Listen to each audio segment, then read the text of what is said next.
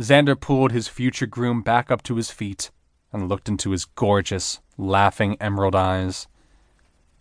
I love you so much, even when I want to strangle you. Oh, thank goodness, because that's going to happen a lot. Julian grinned and brushed his lips across Xander's. Xander growled and nipped at his fiancée's lips. He sighed and nipped back, whispering, Iceman? Yes, brat, he asked, bracing himself. Baby koala! Julian leaped into the air and wrapped his legs around Xander's waist before fusing their lips together. Xander couldn't keep himself from chuckling into his fiancée's mouth. Julian pulled back and scowled adorably. There are other ways to initiate sex, brat. Come on, it's been a long day. Let's both walk to the bedroom. The legs around his waist tightened, and Julian tucked his face into the curve of his neck. I have faith in your ability to get us both there safely. When Xander didn't move, he added, Don't worry, old man. You can just lie there. I'll do all the work. Giddy up!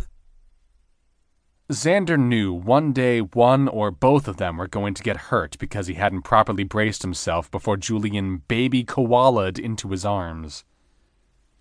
Maybe we shouldn't do this at the altar. I'd hate to fall over and wind up in the ER on our wedding night. What? Julian slid down his body, and the friction made him groan. But this is our thing!